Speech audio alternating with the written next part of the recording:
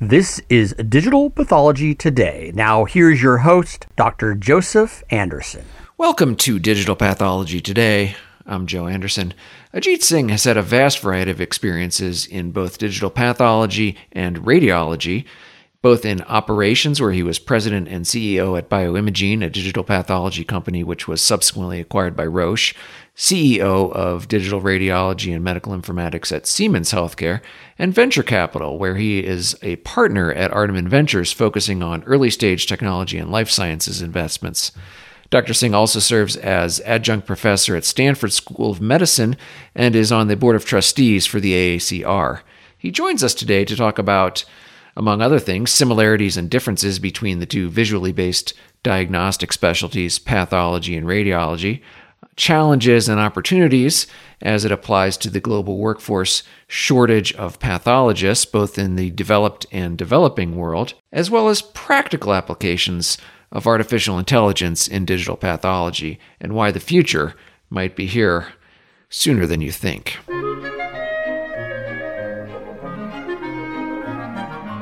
This episode of Digital Pathology Today has been brought to you in part by JAV Advisors. With over 16 years' experience, JAV Advisors focuses on business and management consulting for digital pathology and artificial intelligence in deployment within histology, pathology, and cytology laboratories throughout the world. Call 213-258-6268 for more information. JAV Advisors. Ajit Singh, thank you so much for coming on. Thank you, Joe, for having me on the podcast. Now, tell us a little bit about yourself. I think you seem uniquely poised to explore this area of digital pathology. You have a unique background both on the operations side in various companies such as Siemens and Bioimagine, and this new company Ibex that you're working with, both in what I would call the diagnostic specialties, the diagnostic image-based specialties, pathology and radiology. You're also on the venture capital side, so you get to see a lot of new, exciting, up-and-coming companies. So tell us, how did you get started in this business, and what have you learned along the way that helped shape your unique perspective? Joe, that's a complex question. So I'll start sort of in the mid '80s when I finished grad school and joined Siemens. My first job out of grad school was to work in the PACS business, the radiology, picture archiving, and communications business. In the early 90s or late 80s, early 90s, I was leading that business for the US. So that was my first introduction to digitization of radiology. And I led that group twice, once for the US and once globally, about 10 years apart. And in those 10 years, a lot had changed. I mean, if I go back to the mid 80s, early 90s, most places where we'd go talk about PACS or digital radiology, the reactions we would get was, over my dead body, you'll take my film away. And by the mid 2005, 2006 timeframe, it was pretty much the standard of care across the United States and soon thereafter most of the world. And there are many places where there'll be malpractice today to not use the digital mode for reading radiology images. If you go back to what the initial causes of resistance were, it all stemmed from the use cases not being right. I mean, if we portray PACS as something that would reduce the film cost, reduce the labor cost, reduce the file room cost, all of those were use cases that didn't have much value because they never actually turned out to be true. Whereas if you took use cases that had to do with clinical care, access to prior images, being able to compare old images with new images, those use cases were far more compelling. And that's what eventually led to the mass adoption of PACS or digital radiology. The journey in pathology started about 20 years later. As you mentioned, I led Bioimagine, which was a digital pathology company. This was from 2008 to 2010. And then during my years in venture from 2010 onwards, we've invested in multiple companies which have had digital pathology as a way of existence. Core Diagnostics in India being one, and Ibex, where I'm on the board, is using digital pathology for implementing AI in pathology. So it's been sort of a circuitous path, majority of which was spent in radiology, first 20 years, and the next 10 plus or 12 years or so in pathology. I see. So I think It's natural to want to draw parallels between the two specialties of pathology and radiology. And I think it's obvious we're both dealing with images, and now the focus seems to be on digitizing these images. Radiology seems to be a little bit ahead of the game, so to speak. So maybe tell us what you see as the obvious parallels between the two specialties, and then maybe some differences that we may not appreciate, and maybe help give a little insight as to maybe why pathology seems to be a little bit behind the times in terms of adopting a digital approach. Sure, Joe. So there are sort of three underlying questions in what you ask. First of all, what is similar between the radiology journey and the pathology journey? Second, what is inherently different? The inherent differences may come from the type of modality, and I'll spend some time on that. And a third area is where the third question you asked was, why is pathology behind radiology, or why the journey started late? And there's a related question that you haven't asked, but that's relevant in this context, which is there a room for converging the two, or where will the two of them converge? Right. So let's first talk about the similarities between radiology and pathology. So number one, they both use images. Number two, they both use images for diagnostics. Number three, the type of benefits that came in radiology, if you went back 15, 20 years, are going to be very similar to the type of benefits that pathology is going to get. So let's talk about some of the benefits that radiology gave, by going digital. So for instance, the productivity, and specifically the productivity of radiologists, went up some 20% odd. The report turnaround time went down from something like 3 to 4 days to several hours. The study availability went up from in the 50-60% range to about 100% range. And by study availability means there was no such thing as a lost film, which was a very common cause for study non-availability. And then there was handling errors, clinician viewing. So clinician would typically look at radiology reports, but almost never images in the past, because accessing images was hard. Half the time you couldn't find the film. The clinician viewing has gone up. The comparison to prior studies has gone up by probably a factor of 10. I remember way back in the 80s, we were implementing PACS at University of Pittsburgh, and they asked us to, sort of size the archive based on the then present rate of accessing old images, which is in the 5% range. And we did it. We set the archive size according to a potential retrieve rate of 5%. And within 6 months, everything came to a screeching halt. And the reason was, now, just because it was easy to access past images, the access rate went up to 100% or close to 100%. So our archive was small by a factor of 20 almost. So all those changes, both in the sort of the administrative aspects or operational aspects, as well as the clinical benefits, happened. All of those would happen in pathology, or are happening in pathology. The question is, what are the differences? There are three very stark differences. Number one, in radiology, many of the modalities were actually digital native. So for example, CT, the images came digital out of the machine. MR, the images came digital out of the MR machine. And it's so sort of backwards that in the days before PACS, there'll be digital images coming out of a CT, and then they'll be printed in analog on the film and be reviewed on film. So the question was, what was the point of going from digital form to film form before we could read it? So the fact that many of these modalities were digital helped in the relatively easier adoption of PACS in MR and CT. Whereas in pathology, the images are not digital native. The images are analog. I mean, they're sitting on a slide, and you can review them through a microscope, or you can digitize them, but natively they are not digital. And the process of digitization, as we know, is still fairly cumbersome. It's time consuming. So that's difference number one. Difference number two is the size of pathology images.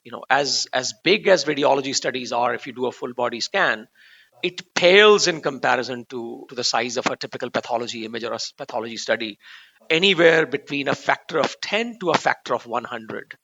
So while storage is cheap, is relatively inexpensive, transmission is still not able to keep pace with the size of pathology images. That's a second stark difference. And the third is, as the display resolution, while it has improved quite a bit, the display resolution was good enough for radiology. And in many cases, it's still not good enough for pathology, right? So one can argue, no, well, that's an excuse. But actually, if you did a very objective review, the resolution of many of the displays is still not at par with some of the use cases, not all use cases, but some of the use cases in pathology. So those are some of the stark differences. As far as the clinical benefits are concerned, they'll be identical, almost identical to radiology.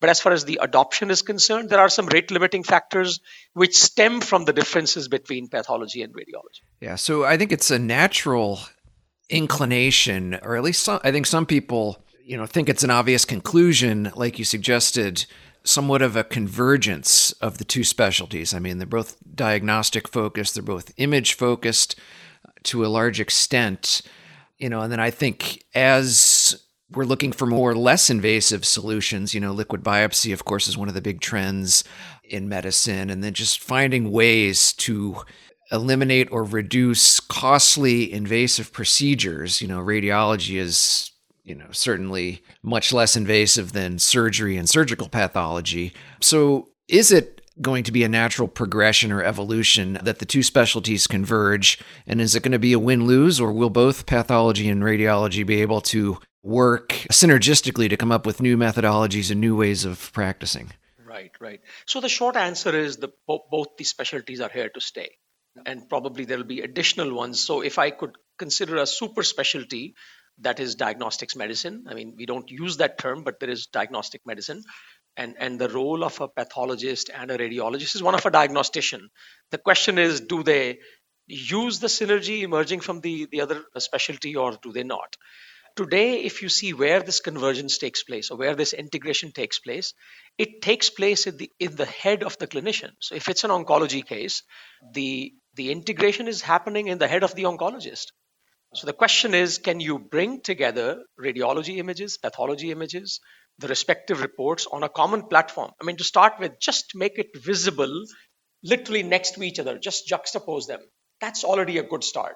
But you can do, today's technology can do more than that. We can utilize information from radiology and use it to highlight things in the pathology images. You can conversely use information from pathology and use it to highlight information in radiology images.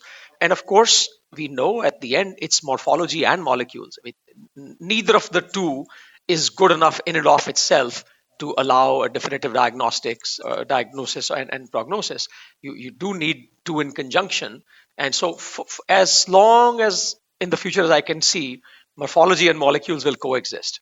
And morphology from radiology images and molecular information from radiology images, such as PET and SPECT. Similarly, morphology from pathology images like immunohistochemistry and histology, H&E images, as well as molecular information from pathology, which is namely FISH, namely any PCR-based assays. Of course, as you go more and more towards molecular imaging, the analysis of images, at least as of now, appears simpler. But over time, both of these complexities are pretty congruent. They are pretty similar to each other.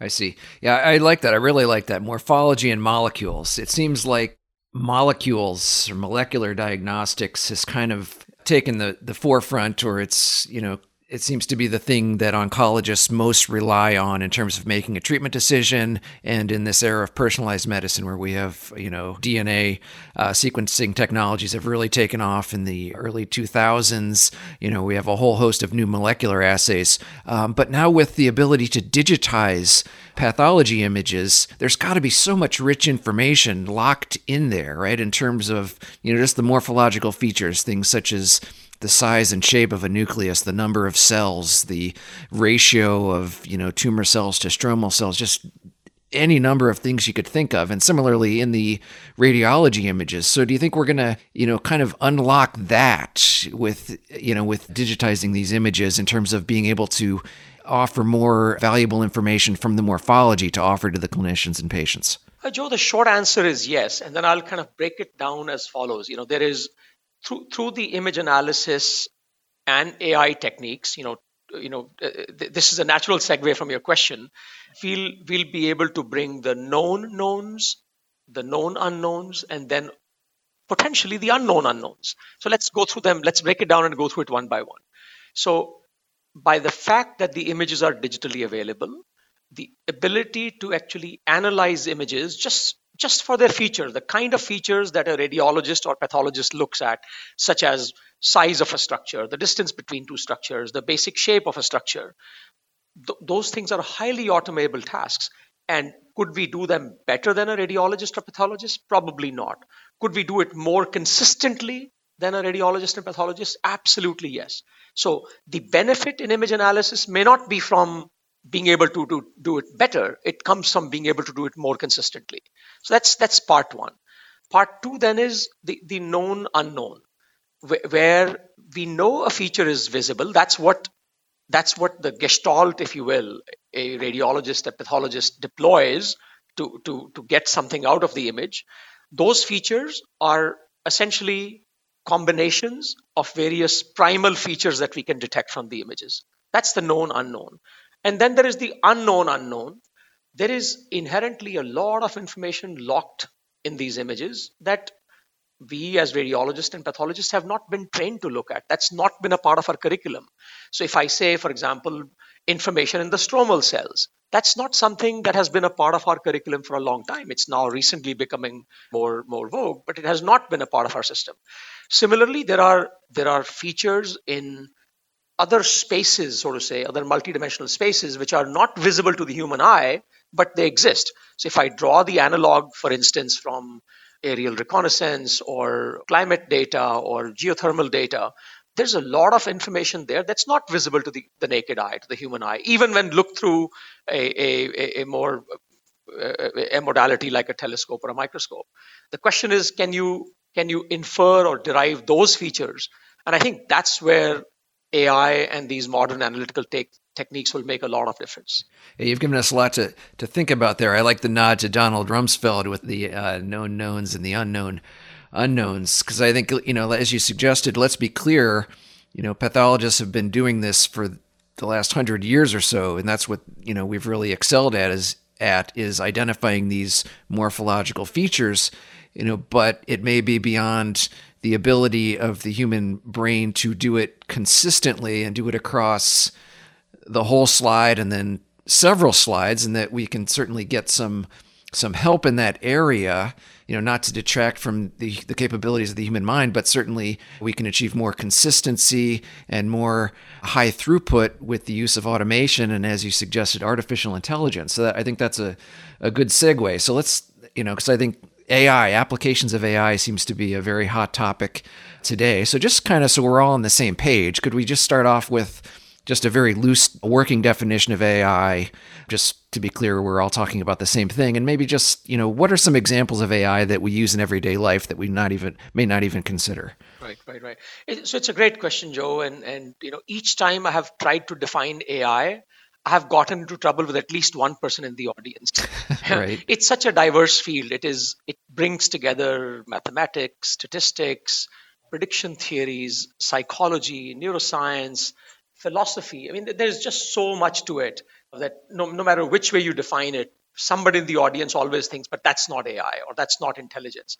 But that caveat or that qualifier having been said, AI essentially is an effort to mimic the workings of a human mind, net. Now, can we do it well? The answer is in some applications very well, and in some applications miserably badly. Broadly speaking, AI techniques over the last 60 odd years have evolved into two pathways. One is called symbolic approach, the other is called connectionist approach. So symbolic approach, you represent the concepts that you're trying to reason about using symbols, and then you have a whole bunch of if then else type of rules that help you do problem solving. So early chess algorithm used to do that. Early applications of AI in selecting the right antibiotics in the 1960s and 70s already use the symbolic approach. Over the last 30 years, the alternative, which is the connectionist approach, which means using neural networks and the connections between these neural nodes to reason about the data you are looking at, has obviously caught more steam. And the more recent applications more often than not rely on that approach. If you carry a smartphone, which most of us do, and when you see an ad being served, let's say yesterday, I was talking about a new kind of wallet that can prevent my RFID being read. And literally a minute later, I was served an ad from a company, I think called Ridge, that had a new kind of wallet, that kind of wallet. So we are observing AI in our daily life almost every single hour. There is some application of AI staring at us. Now, is it a very dystopian view of the world where the answer is depends on how you take it? There's always possibility of abuse, but AI is helping us in many ways. Some very simple, like an ad being served, or if you drive a car that has any kind of self-driving features built into it, there's plenty of AI there. And there are applications in retail, banking, and so on and so forth.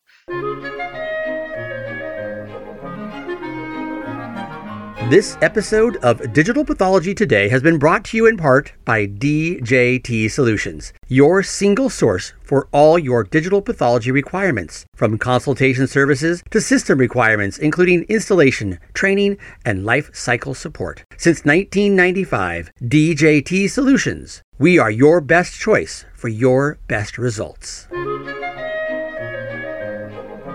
So what do we have to show for it now in pathology and radiology? We've heard so much about, that AI is going to help us and take us into the next era, deliver us to the promised land. So what do we actually have now in terms of practical applications? So, Joe, I should first talk about what we don't have now and what we even shouldn't try to have now or anytime in the near future, because that'll, by process of elimination, answer the question of what do we have now much easier. First and foremost, any effort to state that a AI system will beat the performance of an expert is wrong, is mathematically incorrect. It will not happen today. It will not happen in the future. And setting those expectations will have two problems. Number one, it will fail. So that's going to create a lot of angst anyway. And second, any insinuation that the system will beat the expert is not going to go. It might go over reasonably okay with a chess player, but it will not go over well with the doctor. That's not going to happen. So I think, and since we know it's not going to be true anyway, why go down that path? Problem number one. Problem number two, those problems which inherently have extremely high dimensionality. So when we talk about big data, it doesn't mean lots of data. Big data means lots of dimensions, lots of free variables. So that's a common confusion. So when you take a problem that has a large number of free variables, that problem is going to be very difficult to solve. So if I think of, let's say, breast cancer, the number of free variables is more than 20, probably close to 40. Most humans can process maximum 3, 4, 5, 6 variables in their head. 20 is a lot. And to try to solve a 20-dimensional problem, yeah, can it be solved? Yes. But the number of images required to learn that would be a very, very large number. That's not going to be feasible anytime soon. So now let's come from there. Let's derive what's possible today. So number one, if you use a problem with inherently low dimensionality, such as, let's say, diagnosis of pneumonia through chest x-rays, looking at fractures or screening images for fractures before an expert can look at it. Those are realistic applications today. So the smaller the dimensionality of the problem, or the smaller the number of free variables, the more solvable the problem is. And it's being solved today in good measure. And I'll give you some examples in a second. The second thing is, rather than saying beating the expert, if we say, let's bring the knowledge of expert to the non-expert, bring the knowledge of the expert to the lesser expert, bring the knowledge of the expert to someone who's trying to learn, that's a much more realistic application. Third, rather than solving the problem of quality or beating the expert, if we try to solve the problem of access, that's a much more realistic application. Whether we look at parts of rural United States or whether we look at parts of India or Brazil or China, the alternative today is to do nothing, right? So I'd rather be 40 points better or 90 points better than do nothing, or being 45 points better than tossing a coin, than being 5 points or 8 points worse than the expert. Like, what am I being compared to? I mean, that famous statement, don't compare me to Almighty God, compare me to the alternative. So if you look at those applications, they are much more realistic. And some of them are in vogue today. So if you look at companies like IBEX, where I serve on the board, or companies like Page and PathAI, there are many companies that are actually deploying AI in practice today. So IBEX, for instance, has a first read application for prostate cancer. Those are very realistic applications today. Now, are they being clinically deployed en masse? The answer is no, because there's obviously early adopters will come first and there'll be some resistance, but eventually it becomes standard of care.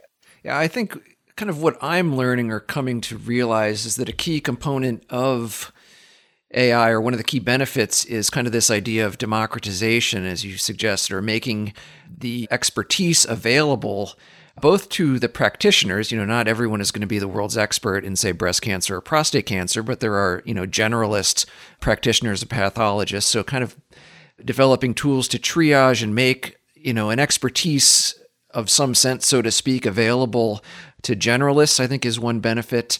And then certainly, making services available, across the world, certainly in rural United States and underserved areas across the world, seems to be a very practical application. So what do you see as kind of the highest and best uses for the implementation of AI?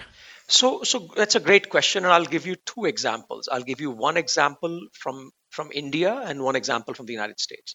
So in India, I served as an advisor until very recently to the board of trustees of the Tata Group, which is, as you know, the largest conglomerate in India, one of the largest conglomerates in India, and but it is the largest philanthropy in India, and it kind of ranks in the top 10 or 15 across the world.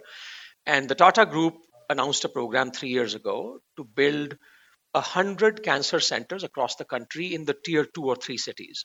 So building the brick and mortar, equipping it with technology, that was not the challenge. There was definitely money available to solve that problem. But we saw early on our biggest challenge will not be capital. Our biggest challenge would be talent. Two reasons. Number one, where do you hire all these people? I mean, if they don't exist, you can't hire them.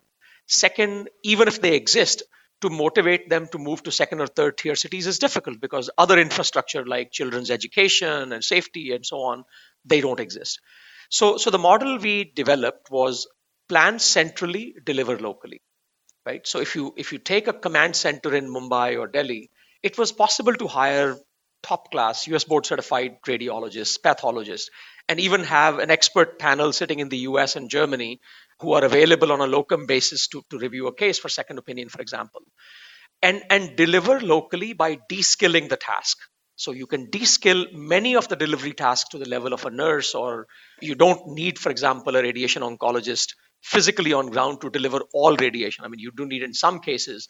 So things like reading radiology images, reading pathology images, doing treatment planning was done centrally, and the delivery is being done locally. It's already working today in one of the states of India and Assam.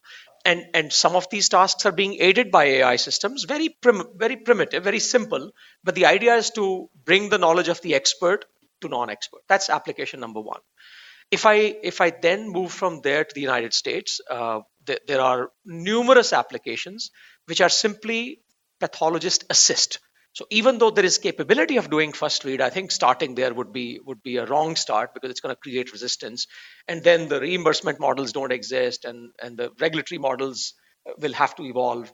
So, but if you look at the pathologist assist, or for that matter, a radiologist assist, those applications are catching traction.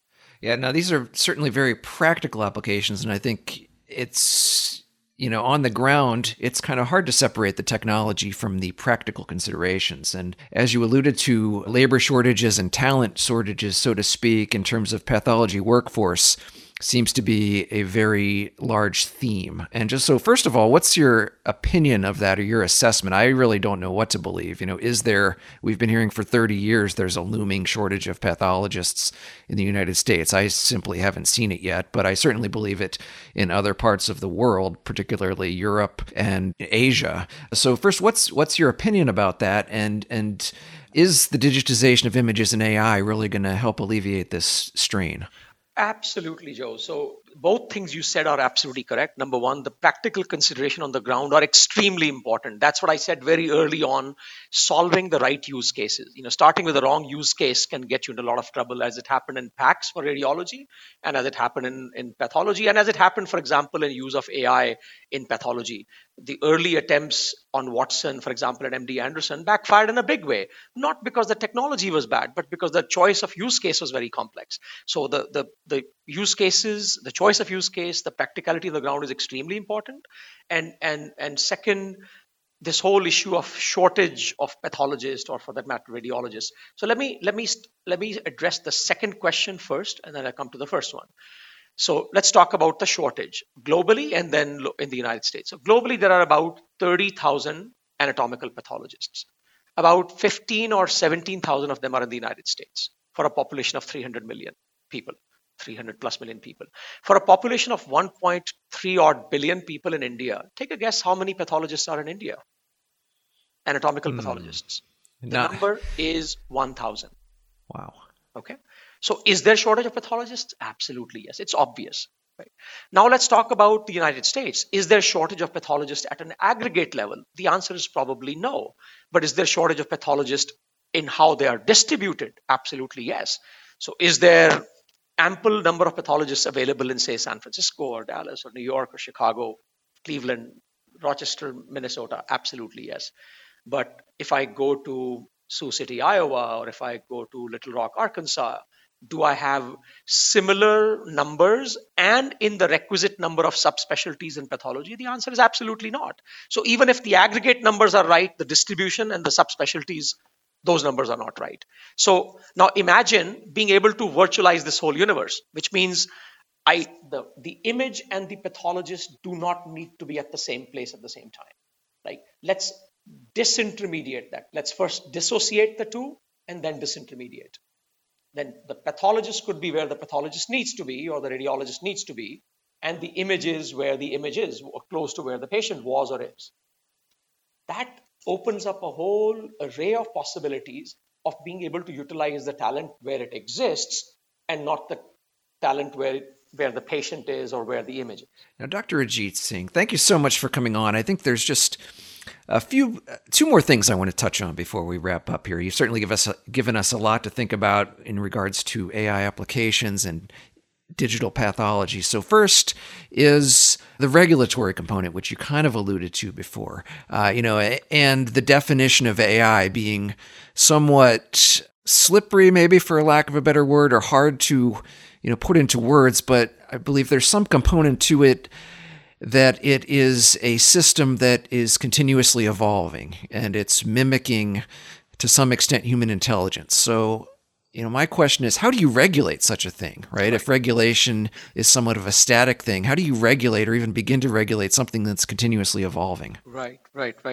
So, Joe, it is, while it's true that regulation sometimes lags technology, but I've never seen regulation to be irrational.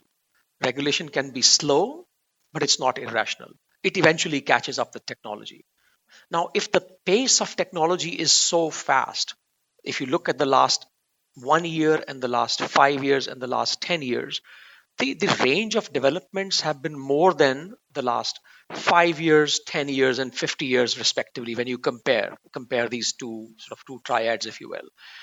For regulation to keep pace with that excessive a pace or that extensive a pace is difficult. Now, to complicate matters further, AI for the longest time has been a black box. And black boxes don't go over well with regulatory bodies, because if you cannot explain what's going inside, it's hard. So as AI systems have evolved to being sort of self-explanatory, which means they're able to explain their behavior as to, algorithmically how they reached a conclusion, that has become more and more acceptable to bodies like FDA and those giving the CE mark in Europe and so on. So I do believe regulation will catch on. It's never irrational. It always ends up working out. And so the answer lies in picking initially applications where regulation is going to be less onerous, which means if you make it an assistant to the pathologist, assistant to the radiologist, as opposed to a temporary replacement or a partial replacement, those use cases will go over well.